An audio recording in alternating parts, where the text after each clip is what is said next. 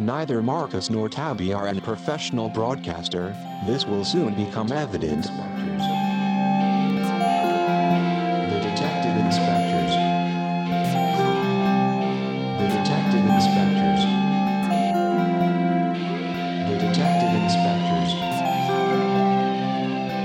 The detective inspectors. The producers of this podcast would like to apologise in advance for any poor accents that may appear herein.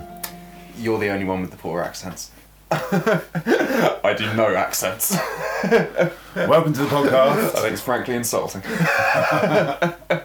Welcome to the podcast. Welcome to the podcast. My name is Marcus, baby, and possibly. Hey, I'm Tabby. And we are The Detective Inspectors. Yay! No yaying. Oh, for God's sake, I like the yay.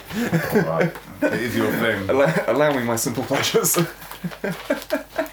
The only ones you're getting. So what do we do on this? This is a podcast where Tabby and myself watch a detective programme halfway through. Yeah. We then talk about it for too long, we talk about what's happened, and then we try and work out what's going to happen in the second half. Yeah, we're like shit clairvoyants. We are. Turns out I'm slightly shitter at being a clairvoyant than you thus far. 2-1. 2-1, it's close. 2-1, I had my first win last week. Everything to play for. Yeah. But nothing to win. No, there will be a prize at the end. I haven't worked out what it is yet. No, good. It'll be a lot better if I'm the winner than if you are the winner. Is the prize not having to watch any more of these programmes? And not having to see me anymore. Yes. On random Thursday afternoons.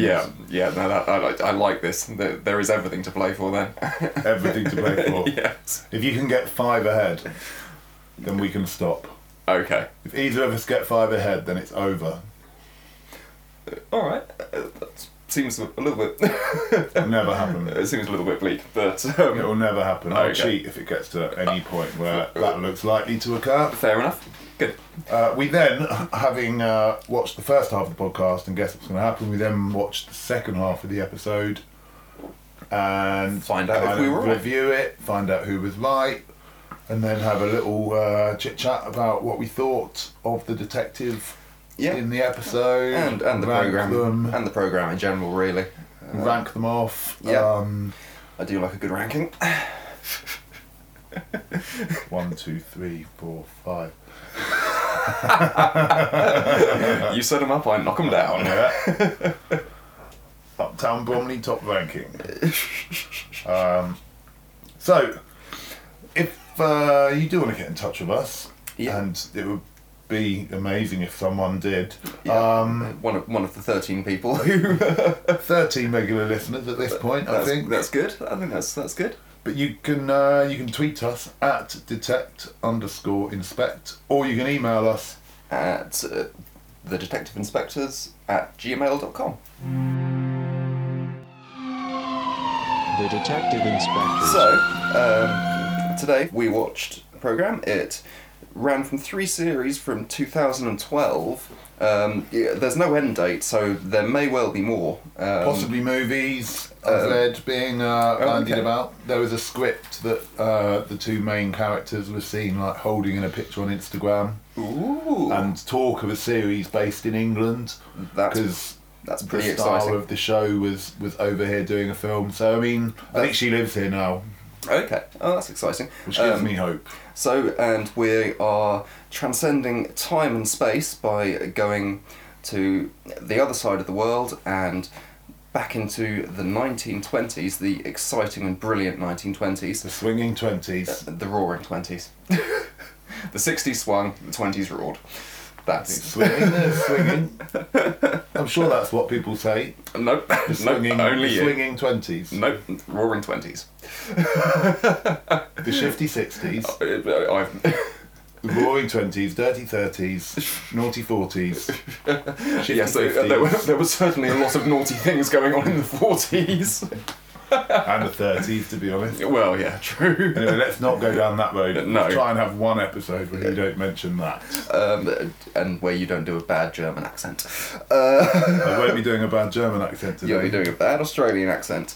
And so we are watching Miss Fisher's Murder Mysteries.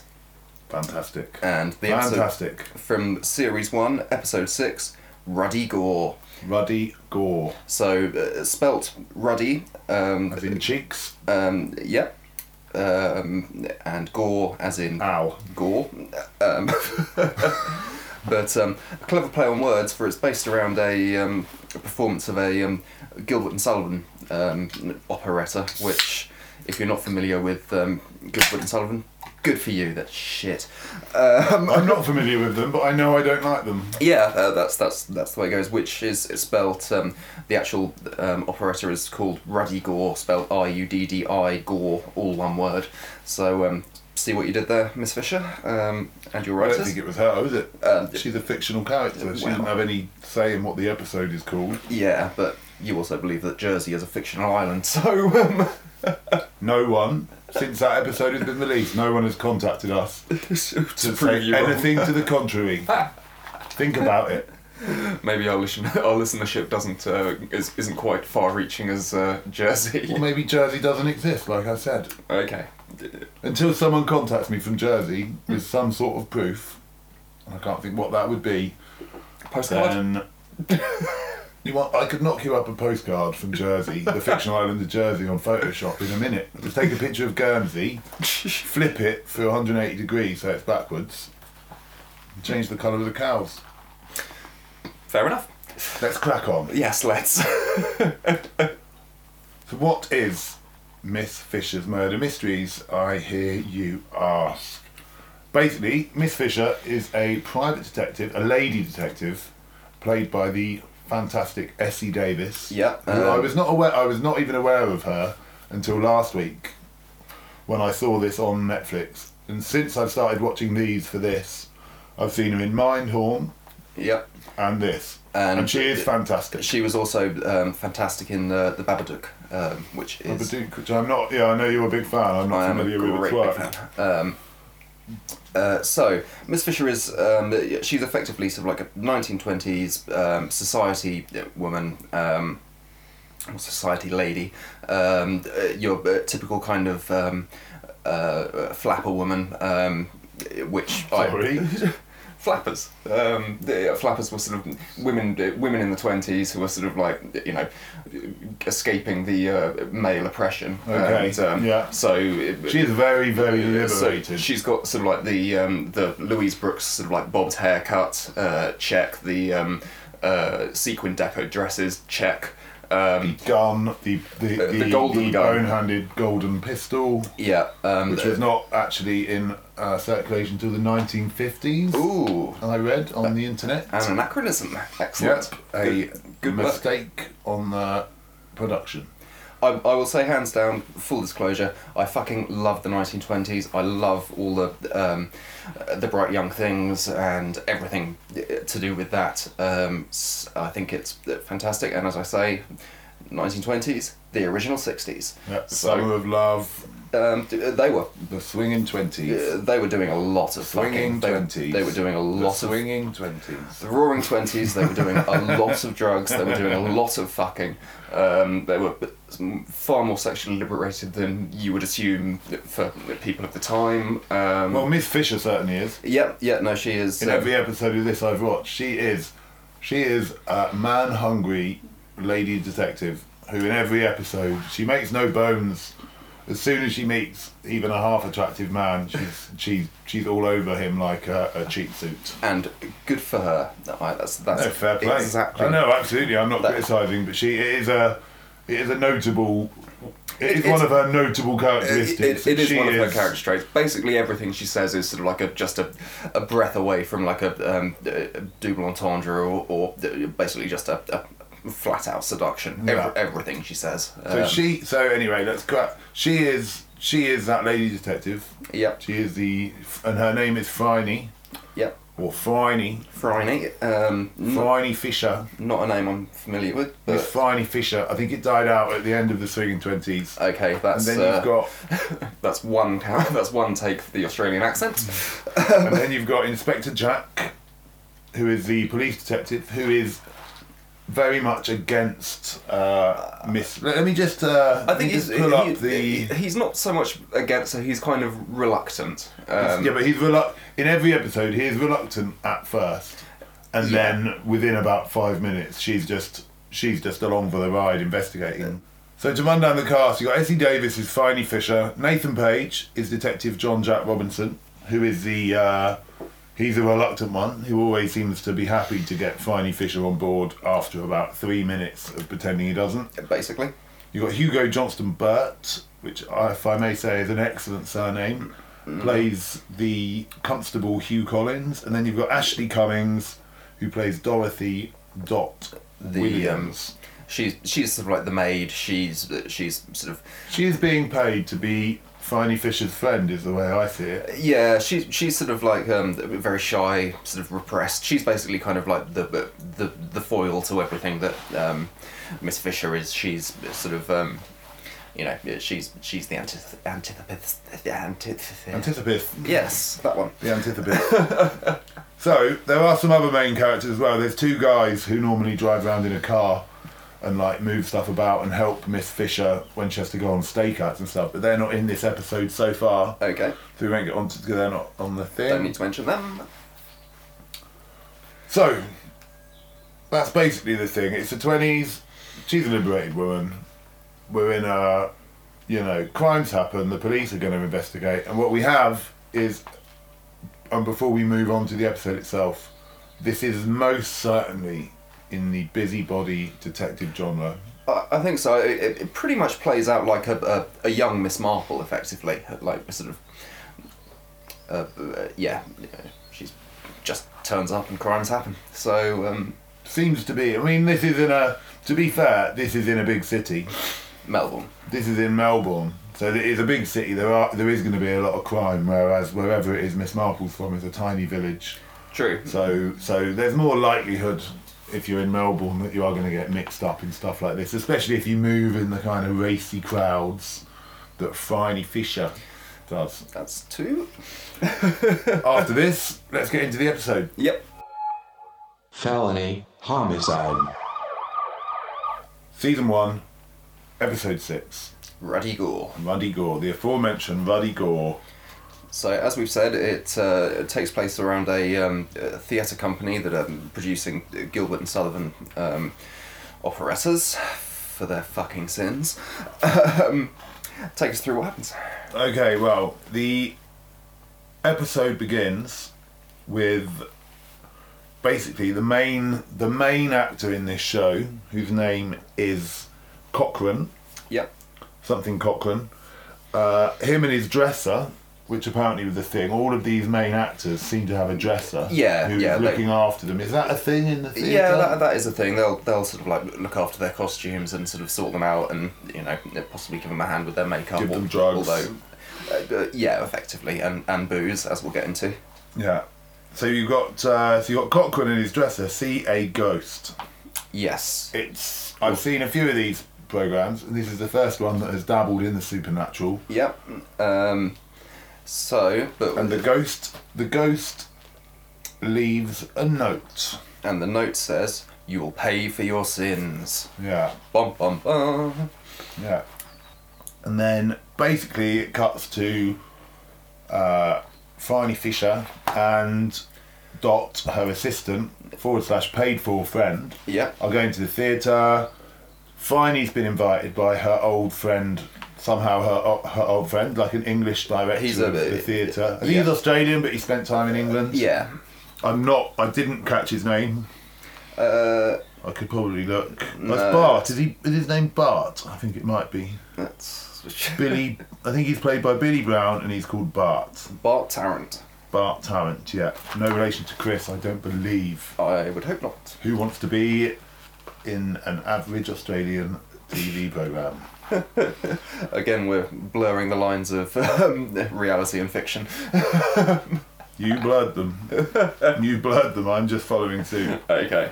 So the old director calls Phryne in. He's given her free tickets to cinema. Turns out he's given her free tickets because he wants her to investigate this ghost. Yep. The ghost is actually a woman called Dorothea, who basically committed suicide 20 years ago, Yep. on the opening night of Ruddy another Gore. production of Ruddy Gore in that theatre. Now, the thing here is that when you think about sort of like popular methods of suicide, certainly in the 20s, you know, you're looking at sort of like cutting your wrists, shooting yourself, taking poison, you know, drinking bleach, a la kind of an Inspector Calls, but No spoilers. No, she stabs herself in the heart. Which I cannot think of a worse way of killing yourself. It would be difficult. It would be very, very difficult. It's the actual act is like so visceral and like. I mean, I suppose you could sort of falling on your sword, but then at least that's kind of, you don't have to, stabbing yourself in the heart. At some point, you can just let go, and the action's gonna happen. Like gravity takes over. It's not easy to stab someone in the heart. No, you've got. You know, I've seen Pulp Fiction. You sound like you have experience in this. I've seen it quite a few times. Right. Okay. Probably 10. 10 times, I expect. Average number, I would have thought. Okay. For someone my age. Alright, that's fine. So, they're at the theatre. Phryne is like, okay, there's a ghost. She kind of agrees to look into it, although she certainly tells the old man there isn't probably much she can do. They watch the show for a purpose of nothing. It's Dot, it's Phryne, and it's Inspector Jack. The other guy hasn't turned up. Thankfully, we are given only the tiniest, briefest glimpse of the Gilbert and Sullivan, which is an awful production. It is an awful production. It's amateur dramatics, if I'm honest. It's poor. It's resident theatre critic Marcus. Poor. The scenery is poor. The costumes are poor. The singing is poor. The lady singing is not quite as bad. But the important thing is that during a song, or an aria, whatever you would like to call it, basically the leading man, Cochrane, just drops dead. It collapses, dies. Drops dead. Curtain comes down. Investigation begins, and I'm trying to race through this. Yep. We have a nice line from Mrs. Fisher, Miss Fisher, I should say, that she speaks fluent thespian. Yes, another one of her thinly veiled come-ons. How is that a fluent come-on? Fluent come-on. How is that a come-on? Fluent thespian. What does thespian sound like? Thespian. Don't know. Oh, okay. No, what? I genuinely don't know. Oh, you're an innocent child. I am. What does it sound like? Come on, Tabby. Well, it sounds a little bit like lesbian. Oh yeah. No, but I don't think that's what they meant. I think that's exactly what they meant. That's as I made a point in Bergerac. No. Kent and cunt. No, Kent and cunt are very different. That was a very written line. There's one letter out between 2 Kent and the other word. There are Thespian two and lesbian. letters. They don't even really rhyme. Also 2 letters. One. Look, let's not go over this again. Right. So. But you're right, everything she says. Yeah. I mean, it was definitely, she breathily mouthed it at the inspector, because that's what she does. Yeah. Basically, the guy dies, no one seems to give a shit. The guy who's the second man in this thing, Evans, he kind of wants this guy out of the way because he thinks he's a better actor. There's no love lost between them. No love lost. He also looks like Simon from The Inbetweeners a little bit. And also a little bit like Alan Cumming as well. Who I'm not aware of. But with, Pretty famous actor. Okay. Well, I'll look it up in the break somehow. Yep. There must be a way of finding that out. I would hope so. Fisher is then sent away. She doesn't go away. She examines the body. She steals the note out of the things out and notices that he's got burnt fingers. Yep. From opium, which we'll discover later. Which we find out later on that. Which leads us into our next scene where we have a 1920s ninja fight. Yeah, they leave the theatre, a fight kicks off, there's an axe that lands like 6 inches away from Miss Fisher's face. Yeah. Which she then picks up and throws back, landing it 6 inches away. Somehow all these people are like expert axe throwers. Yeah. And basically this is the Chinese man that we met in the first scene in the theatre who had saved the leading actor from being beaten up apparently earlier that day. Yeah.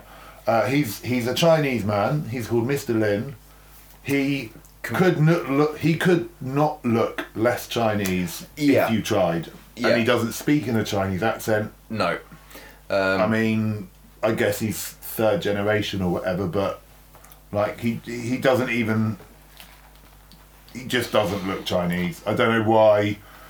And maybe this is a bit like the thing last time. Maybe it's going to come in that there's a reason for that. But certainly at this stage, all I'm thinking is, are there no Chinese accent actors in Australia?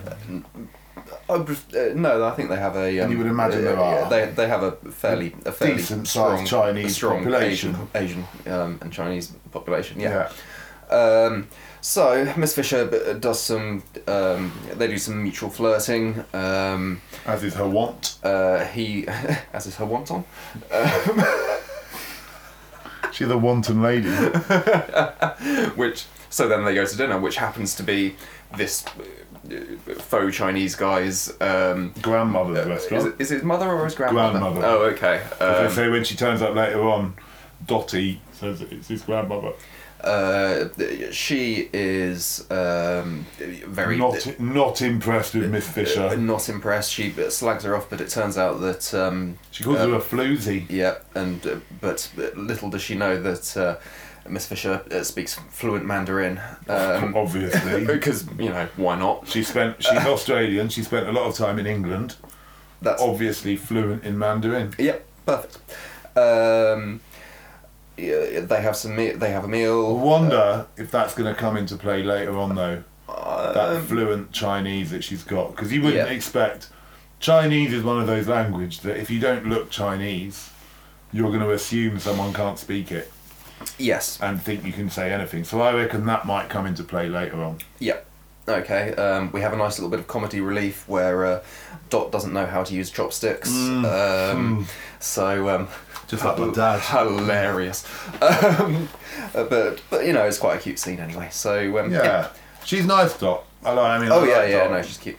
So it turns out that Mr. Lin, who is the pretend Chinese man, turns out he is an importer of silk. Yes. I wished he was going to be an importer-exporter, so that I could make Seinfeld references, but I can't. Bad luck. Yeah. Cochrane. So. I mean, basically, we are giving this more time than it needs. We're basically like Miss Fisher, but sort of jumping ahead, sort of like insults him by inferring that his silk trade is actually an opium trade. He is obviously offended by the horrific kind of racial stereotyping of Miss Fisher. Chinese man being an opium dealer. Yeah, he says it happens a lot. He says that Cochrane, the actor who has died, made the same assumption because he was after some opium. Yeah, and he came to Mr. Lin for that. So that maybe is something to do with the fight. We never really find out what happened in that fight that Mr. Lin saved him in. And it ends. The part ends. Jumping ahead a little bit, is that basically the old man who's producing the play, Ruddy Gore, if you will, had a relationship with Dorothea, the ghost, who died 20 years ago, and they broke up because he went to England to do some theatre stuff. She gave up the theatre for a year, and then she came back to the theatre, he came back to the theatre, and she was going out with some bloke called Sheffield, who I've not heard of until that scene. He asked her to marry him, and she said that she'd give him her answer on the opening night of the play. Because at that point she was with Sheffield. Yeah. So it's all boiling down to this first night of the play 20 years ago. You've got Sheffield, who we've not heard of before that scene. and that's it. And she kills herself by stabbing herself in the heart, which, I'll be honest, is... I don't believe that she killed herself by stabbing her in the heart, but we'll get onto that momentarily. The only other thing we should mention is that the Chinese grandmother turns up to Miss Fisher's house and basically tells Miss Fisher to keep away from Mr. Lin because he is promised to a woman in a good family in Shanghai. Yes, and calls her a fox spirit in such an accent as it sounds like fuck spirit. Yeah, and so we have a little fun with that as well. It's quite thinly veiled. And that's where we've left off. So, Marcus, what do you reckon? Predictions will come after this, obviously. Okay. The Detective Inspectors. Predictions! You say it again. Predictions! Nice. Cool. Spontaneous. Thank you. Predictions. Nothing more spontaneous than being told to say something. Yeah, but that was off air, so nobody knows I told you. Oh, okay. Predictions. Okay, number one. Yep. Number one prediction, Dorothea Yes. is not dead. Ooh. I don't think. Surviving the fatal heart stabbing. It's the theatre, darling. Okay. It's the theatre. She's an actress. All you need is like a friendly policeman, and she's like acted it. She's just laying there, blah blah blah. No one's looking in too hard. There's definitely a knife in there. So I think she's still alive. And I think, okay, I think she's still alive, but that doesn't play into who I think is responsible. I think the person responsible for the murder and all the goings on of Phryne Fisher's friend, the theatre bloke who's a producer of the production. 5. That counts as 1. The old guy who's in charge of the production, he is responsible because I think because he says earlier on in the episode, if this production fails, I am finished. Right. I've put all my eggs into this one very poorly chosen Gilbert and Sullivan shaped basket. Yeah. And if you were going to put all your theatre eggs into one basket, also, if you were going to do that, why would you choose a play that the woman you loved more than anything else in the world was killed just before you were in it with her? Gilbert and Sullivan churned out enough shit. There's plenty to choose from. There are plenty of piss poor operettas. Yeah. Or do something good. Do Tosca. Yeah. Do you know what I mean? Take a punt. I don't think they've got the skills. but you know, you catch my drift. So I think he is somehow responsible for all this because he wanted this. Because I think the scandal of the lead guy dying is enough to really ups ticket sales because people are morbid and obsessed with death. Hence why there's so many of these programmes and why we're sitting here now. Cool. Right. Tabby. So, I think the one thing you've not mentioned is that someone else is involved. Someone had to be the ghost.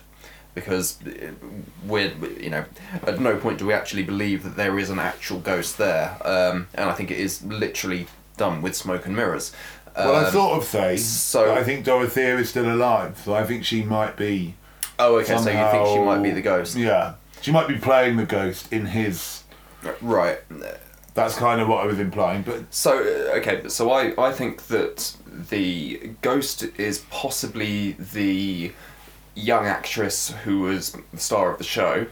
She's involved, definitely. I wish I'd forgotten. We haven't actually mentioned her. She's an actress, she's the main girl in the show, and she's been very cold about the death so far. So, I suspect that the murderer of Dorothea, all those years ago, was actually the fiancé, because I suspect that she thwarted his desires and decided to stay with the person that she was with. Sheffield. And I think that... because of that, I think the actor that died, what's his name? Cochrane. Cochrane. Cochrane. I think he was murdered by the caretaker stroke theatre dog's body under the employ of the theatre manager, because I think the actor discovered that the theatre manager had actually committed the murder and was going to expose him. So to clarify, because I did stop listening halfway through. Okay. That really doesn't bode well for what we're trying to achieve. My mind wandered. Again. Just a little bit. So you think that the theatre caretaker murdered Cochrane because Cochrane had found out that the theatre manager had murdered this woman all those years ago. So what's your explanation for the ghost?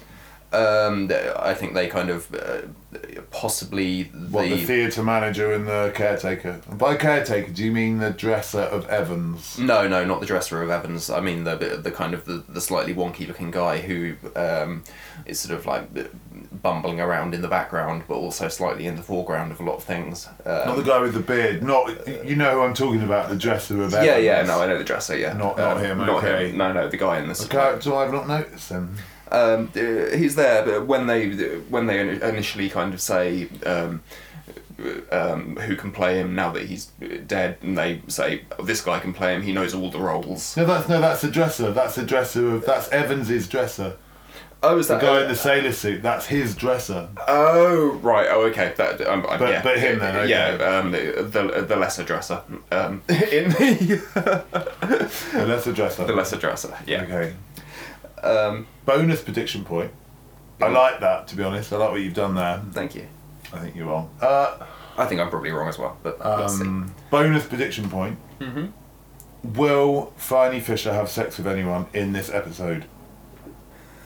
Because I'll be honest, it's quite late. She's normally done the business by now in the other ones that I've watched. If it's going to be anyone, it's going to be the silk/opium dealer who will somehow get over the slight of being called an opium dealer. Yeah. When confronted with the extremely attractive Phryne Fisher. Yeah. So do you think he will or he won't? She will or she won't? I think she won't. Do I go against you and go for the bonus point? It's. I think she will. I'm going for it. Okay. I think she's going to have sex in this episode. Okay. But not with him. Just with anyone. Okay. You're saying she won't have sex with anyone. I'm saying she will. All right. So the bonus point on offer. This is exciting. This is a reason. This is a reason to come back after the break. Indeed.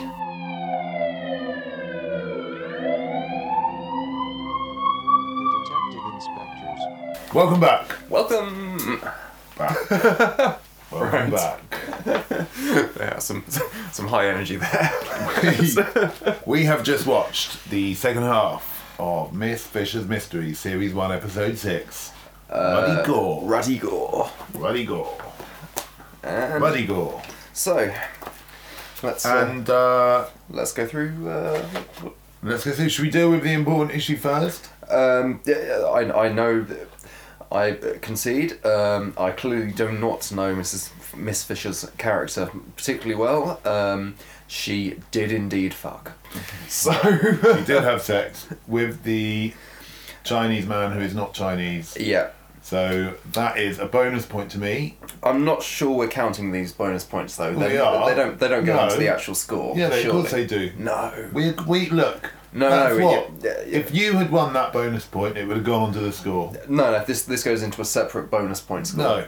No. Incorrect. No, I did not agree to that. Well, what did you think the bonus point was? Just for fun? There's no fun here. Oh. This is not fun. No, I know it's not. The bonus point. But we've got to pretend it is. Come on. Well, what do you think? There's a separate thing for bonus points? Yeah, I think that's there insane. Is. Yeah, no, I think it. But there isn't. I think a bonus point is worth 1/3 of a point. No, that bonus point. If you had got it, you would now be sitting there 3-1 up. No, I certainly would not. You did not get it. I got it. The score is 2-2. We move on. And now at least you've learnt the harsh way that bonus points are important. I'm no longer playing this bonus points game. Fine. Then I've won the bonus points game. It's 2-2. Move on. I don't agree. But then what did you think we were doing? Just thought it was a nice little diversion, a fun, a fun little thing to do. Just between friends, It's a bonus point. Fine. I've got the point. I don't count it, but The score is 2-2. I'm just going to agree to make you shut up. Score is 2-2. Don't worry, you'll be, the chances are you might be ahead again by the end of the episode. So take us through what happens. Wow, Miss Fisher. So, the long and the short of it is, basically another person is murdered. Yep. On the stage. The other lead actor. Who is now playing the lead part. So he took over, and he was your suspect, right, Evans? Along with his dresser. No, Evans wasn't my suspect. Oh no, it was Bart. Yeah, it was the main guy and the dresser. But yeah, so Evans dies in an incident which involves Inspector Jack Robinson, or whatever his name is, landing on Miss Fisher and crushing her to the stage. Yeah. We are thankfully spared some more excruciating Gilbert and Sullivan, so because the sandbag falls just at the right time when she's about to start singing, I think. Yeah, they do a few lines, don't they? But we don't hear. Yeah. We don't hear the rest. Miss Fisher, just before that happened, smelt hyacinths. Hyacinths. Hyacinths. Yep. I don't know the relevance of that now. Even now, at the end of the episode, I don't know why that was important. It was basically what happened when the ghost came. I think. I know it's what happened when the ghost came. I don't understand why. I think the implication was that the girl who originally died smelled hyacinths. Hyacinths, or had some sort of perfume, or was given hyacinths that night. Okay. On the night that she died, maybe. Actors often get flowers on the first night. I can reveal. It's not. Shock. Just hold the press. My insider knowledge of the theatre, situation is that often actors are given flowers on the first night, be they male actors or lady actors. That's official. Thank you for that. That's straight. I've got actor friends who I could call now and they would confirm that. And they stink of flowers all the time. Flowers ale. Just like working in Lush. Well, most of the actors I know do also work in Lush. Yeah, I can imagine. So Evans is dead. Phryne smelt hyacinths. Yep. Then the ghost appears to Phryne. Mm-hmm. And another note appears, flapping down from the rafters. Yep. And it says, "You're next," which is quite sinister.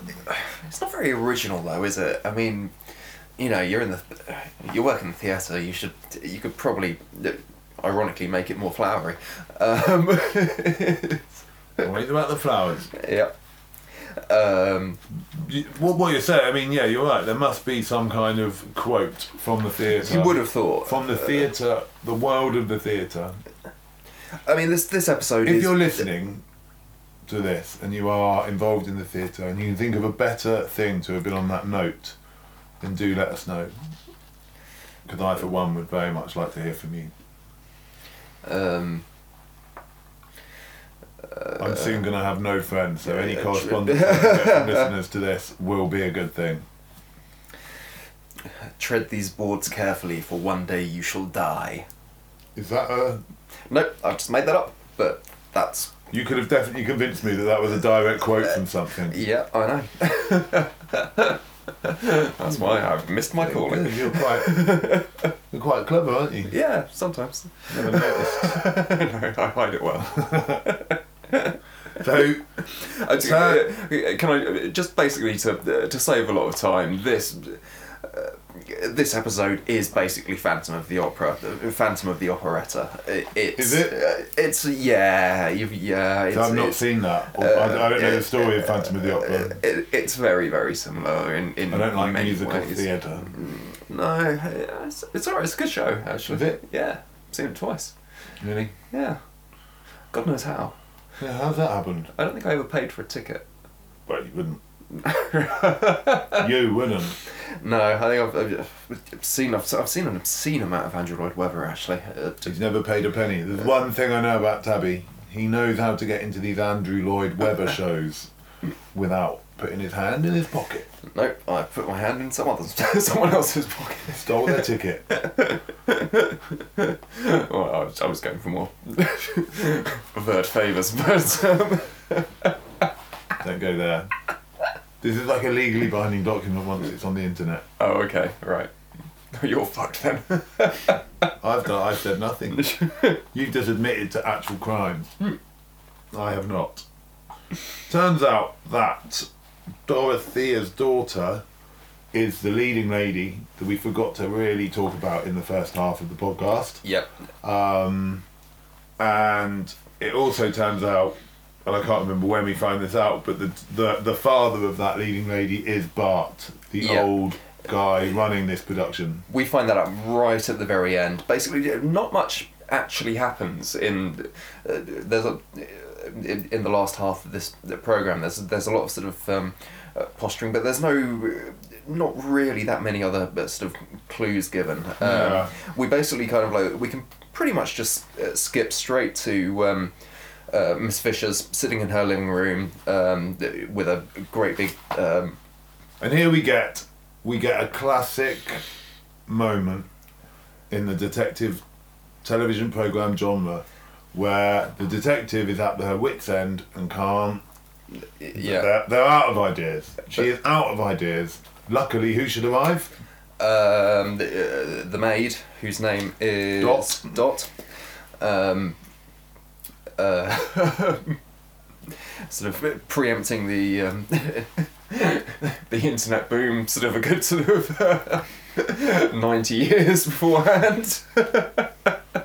But, Made.com. Yeah. You made.com. Made.com. Great furniture. I've just bought a table from there actually. Alright. You made.com. No. I can't remember what it is that Phryne Fisher says that encourages Dot to say. She's basically kind of, she's got like a really nice magic lantern, effectively like a It's trying to create a ghost. It's isn't she? it's a light projection machine, and I think she makes some sort of comment about sort of like dust settling. Oh yeah. So she makes some comment about sort of like waiting until the dust settles, I think. And Dot says that. And Miss Fisher has a brainwave, and we pretty much like smash cut to, as you say, the parlour scene. But which there has not been a parlour scene in any of these before that I've watched. No, actually. So it's interesting that they're just they're happy to just this one suited a parlour scene, so they're not stuck in that rigid format like other shows are. So smash cut to them all standing on the stage. Miss Fisher says that she is going to summon the ghost. Ooh. Just get colder in here. Yeah. Fuck! No, that's not a ghost. That's oh no, it's you. Yeah. I've been stuck inside the last few weeks. We're getting better with our improv, I think. Possibly. I think so. Not sure we're the people to judge it. I'm giving ourselves full points for that. Do they count toward the totals? No.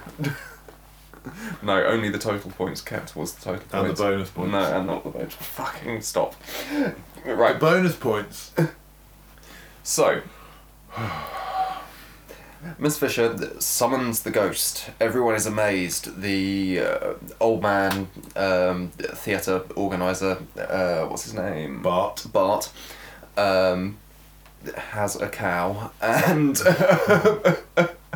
Literally eats his own shorts. he does, yes, and sort of Well, not literally, and figuratively. so reaches out and says, "I can almost touch her." The lights come back on. It's incredibly theatrical. Not ironically. There's though she goes to It's the a effort good of, ending, I think. She goes to the effort of like having kind of like lightning effects and smoke machine and everything else, which is just like how the fuck did you have time to set all of this up? We literally just saw you in the room. You're in a theatre. You've managed to summon every single major cast character to this theatre.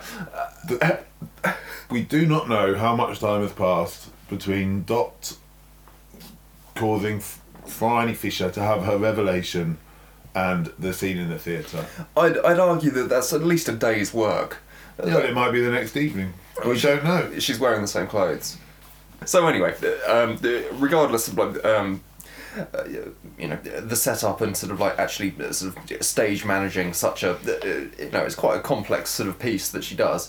Then the ghost disappears. She says it's not a ghost. Then the actress playing The daughter, basically, the blonde girl. Yes. She comes out dressed up as Dorothea. Turns out Dorothea is her mother. Bart is the father. We knew that slightly before. Yeah. I think. And so then we get to the reveal of the murderer. And it is, as predicted by you. Thank you. It is the guy that you thought was the caretaker, but is in effect the dresser of Evans. Yeah. Who is the second person killed. The second person killed is killed by accident.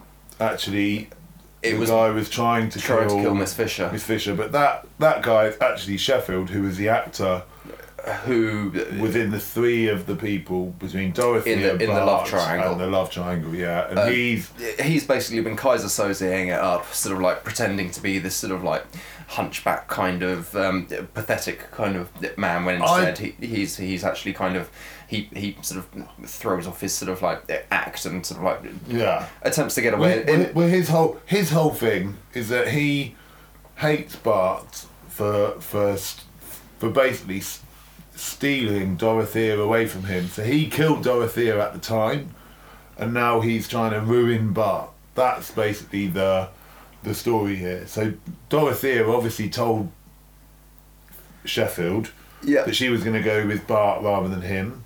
Yep. Sheffield kills her, and then for some reason does nothing for 20 years until Bart comes back and sets up this play. Conveniently sets up the like. And then his. So has this guy effectively been working in the theatre for like 20 years, like just waiting waiting for someone to actually put on the same play? He was an amazing actor, and for some reason has just given all that up, waiting 20 years. Yeah, that's dedication. That's proper method. That's Daniel Day-Lewis kind of method acting. That's going off to become like a cobbler for fuck knows how long. Cobblers, mate. So the other question I've got. Okay. So that's the episode, isn't it? Like that's it's all that's all done. That's it. We have a nice little scene at the end with Miss Fisher and the main police guy and which goes nowhere. Turns out he hates Gilbert and Sullivan because he was in he got a bad review in Pirates of Penzance. But my question is about that scene before, which is I've got two things. Number one, I've forgotten one of them. Number one, how on earth is Bart not recognising Sheffield? Like, even though they haven't seen each other for a long time, and even though he's playing a role, because he's a fine actor. I think that's bollocks. Well, of course, I think you'd recognise. Well, of course, it's all bollocks. And like, essentially, that's like one of my good friends in 20 years' time putting on a bit of a false beard and pretending they've got a hunchback, and me apparently not recognising them, even though they're working in the theatre I'm working in for 6 months. Like, that just isn't. That is not plausible. When we pass our ways, which will probably be sooner rather than later. Well, it's when we get to 5 points. I will come back 20 years later, pretending to be a weird 20 years time, I'm gonna be a weird fucking hunchback anyway. He's halfway there already. I know. I'm just gonna be just like some fucking horrible monster. He's already a under a hunchback. bridge. Just needs to go weird. So yeah, we'll see. We'll test that. And my other question is, Yes. that I've remembered now, which is a good thing, I think. I think so. You were going around writing your own weirdness obituary there. The other thing I've remembered is if you wanted to, if you've waited 20 years to get back at this guy who's been in London, A, why not go to London and get him there? But B, It's fucking expensive in London. why, like, his way of getting back at this guy who caused him to murder the woman he loved is to kill his leading man and ruin the play that he's putting on. Just kill the man. Just kill Bart. I think it's more satisfactory to let this guy ruin their life. Yeah, to make him fail. I can see that. Yeah, I mean, he's playing a very long game, a very long game without really that much because. It's a long game. It's 20 years before it kicked off. Yeah, and plus also Why not kill the daughter? Well, he didn't know it was the daughter. Didn't he? No. Everyone else seemed to. No, I don't think he did. But also, you know, you've killed 2 people. But it was definitely Dorothea's daughter. He must have known that. I don't think he did. How did he not know that the woman he was in love with for a year had had a daughter? Like, that makes no sense. He was working on his character. I don't know. Working on his hunchback. But also, there's no guarantee even after like the death of 2 people, and the second death was an accident because he wanted to kill Miss Fisher because he knew that she was onto him. She's onto me. There's no guarantee that would actually work anyway. No. Like I said earlier, a few people dying in a production, I think, is only going to bring more people through the door. Yeah, exactly. The morbid curiosity. You know, look at humans are fascinated by. Yeah, I mean, look at like everyone's obsessed with like cursed films like The Exorcist and things. They're like, yeah. I mean, it's all bollocks, and anyone who believes that is a fucking idiot. But apologies to fucking idiots everywhere. No. Oliver Reed dying didn't ruin The Gladiator. Heath Ledger dying didn't sort of scupper Dr. Montparnasse's, whatever it was called. Dr. Parnassus. Dr. Parnassus. The Imaginarium of Dr. Parnassus. Dr. Parnassus' Imaginarium. The Imaginarium of Dr. Parnassus. Yeah, Dr. Parnassus' Imaginarium of Imaginary Things. Yeah. Should we move on? Underrated film, yeah. Let's move on to the end. Let's quickly move on to the end. Well, actually, that's that. That's the episode, isn't it? Yep. So we'll come back in a moment and we'll discuss predictions. Yeah. And we'll discuss ratings. Yeah. And we'll pick up final thoughts on any other business. Cool. Closing arguments. Want to say predictions?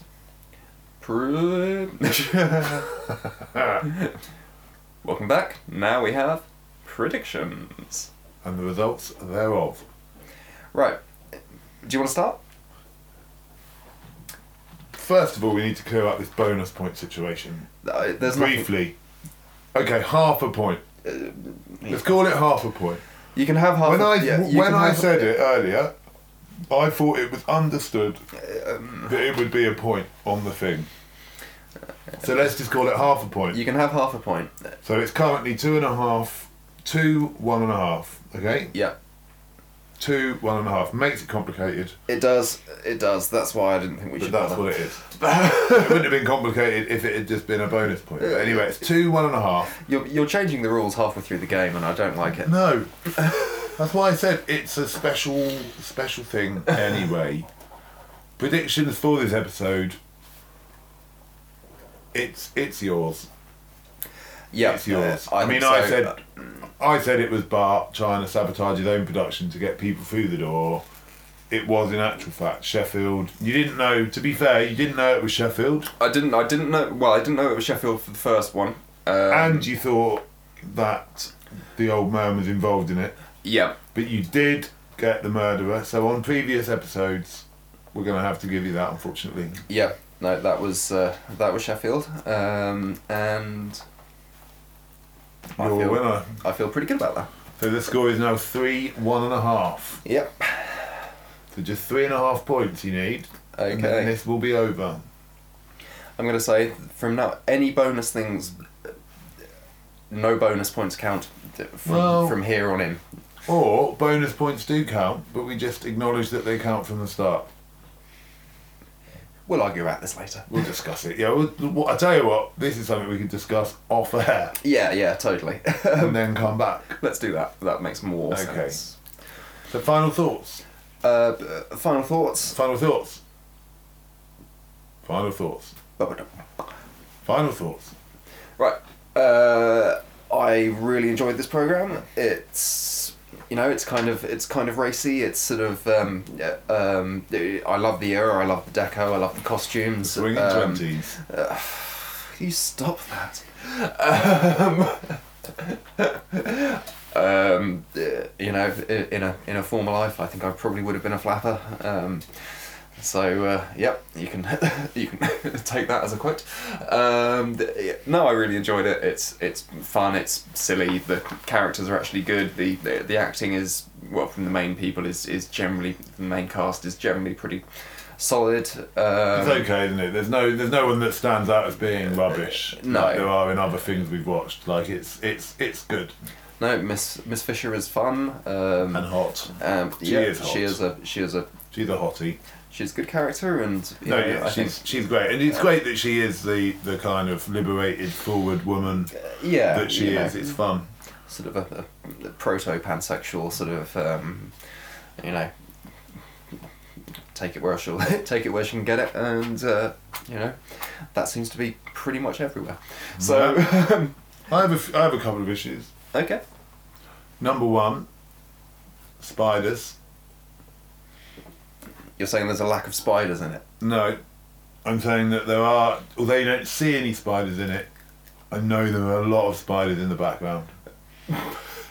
Like lurking there in the corners, redbacks, false widows, probably proper real widows. So I'm not happy about that. Just watching it and knowing it's in Australia, I'm thinking if I was there, there's a spider situation waiting to happen around every corner, underneath every toilet seat, and in every shoe. I mean, I'm surprised that I've seen sort of like 3 episodes of this now, and they haven't used a poisonous spider as a weapon.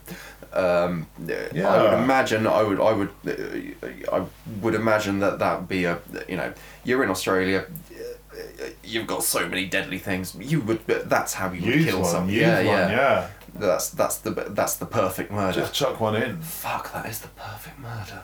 A little bit worried now, listeners. Second problem I've got. Marcus, should we go to Australia? No, Tabby. Let's not. If you could wear these big shoes that I can hide things in. Isn't it time you went to the toilet, Marcus? Go to the toilet now, Marcus. I've just thrown all the tarantulas in there. That's very posh tarantulas. Yeah. The tarantulas. Crocodiles. Spiders, kangaroos. Crocodiles. Kangaroos, I mean, yeah, they can kill you if they kick you, but not so deadly, really. Would you describe this programme as a kangaroo done it?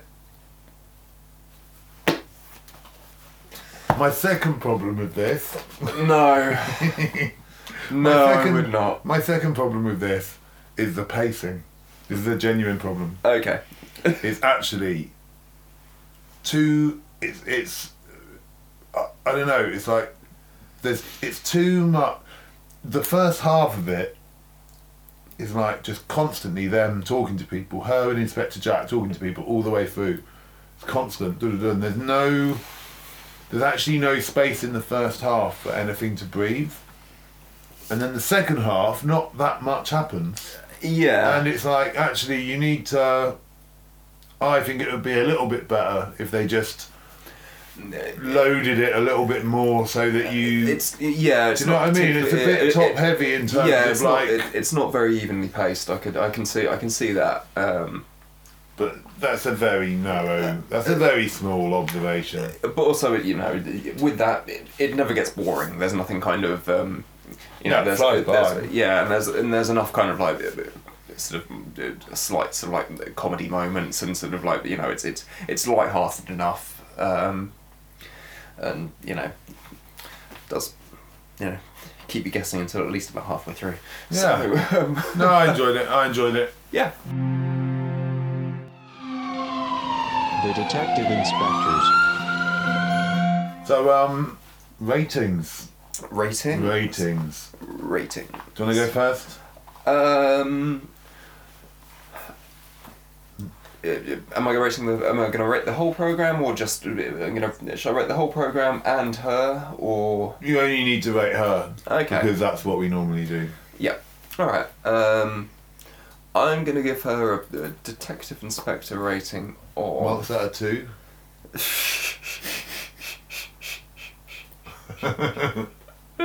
Sorry, I shouldn't have interrupted.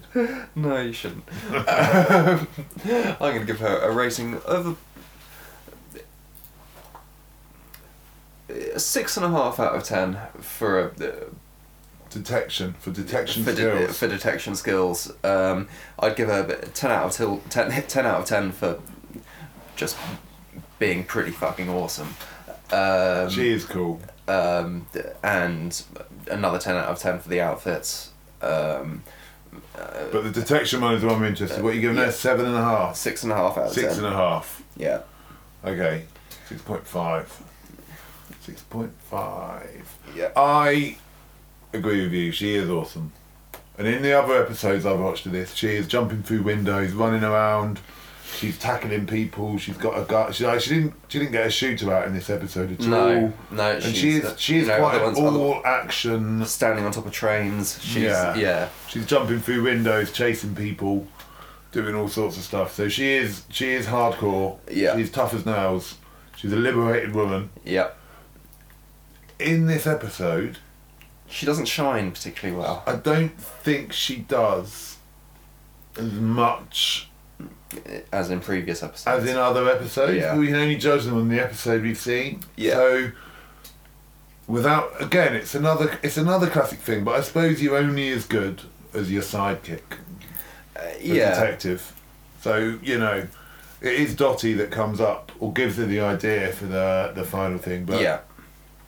I don't know. I'm gonna go. Because I don't think we actually mentioned the from the magic lantern the image of the ghost was projected on sand. That's why. Yeah. That's really cool. Yeah, the sand, like a thin trickle of sand is falling down, and that's what the thing is being projected on. Yeah, which makes it look ghostly. That is pretty, and it's like footage from her only film that she made, which was unreleased or something, which Sheffield was something to do with, which is how he had access to it. So we probably should have clarified that earlier. Probably should have. Well, no one really cares. No one's listening anyway. So just say what you like. Well, I'm going to go 6 out of 10. Okay. Giving us an average of 6.25.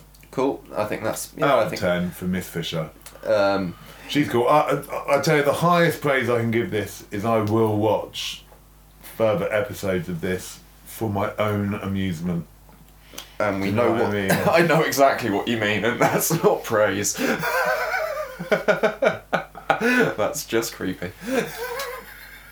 I'm going to watch it because I enjoy the programme. I do not know what you were talking about.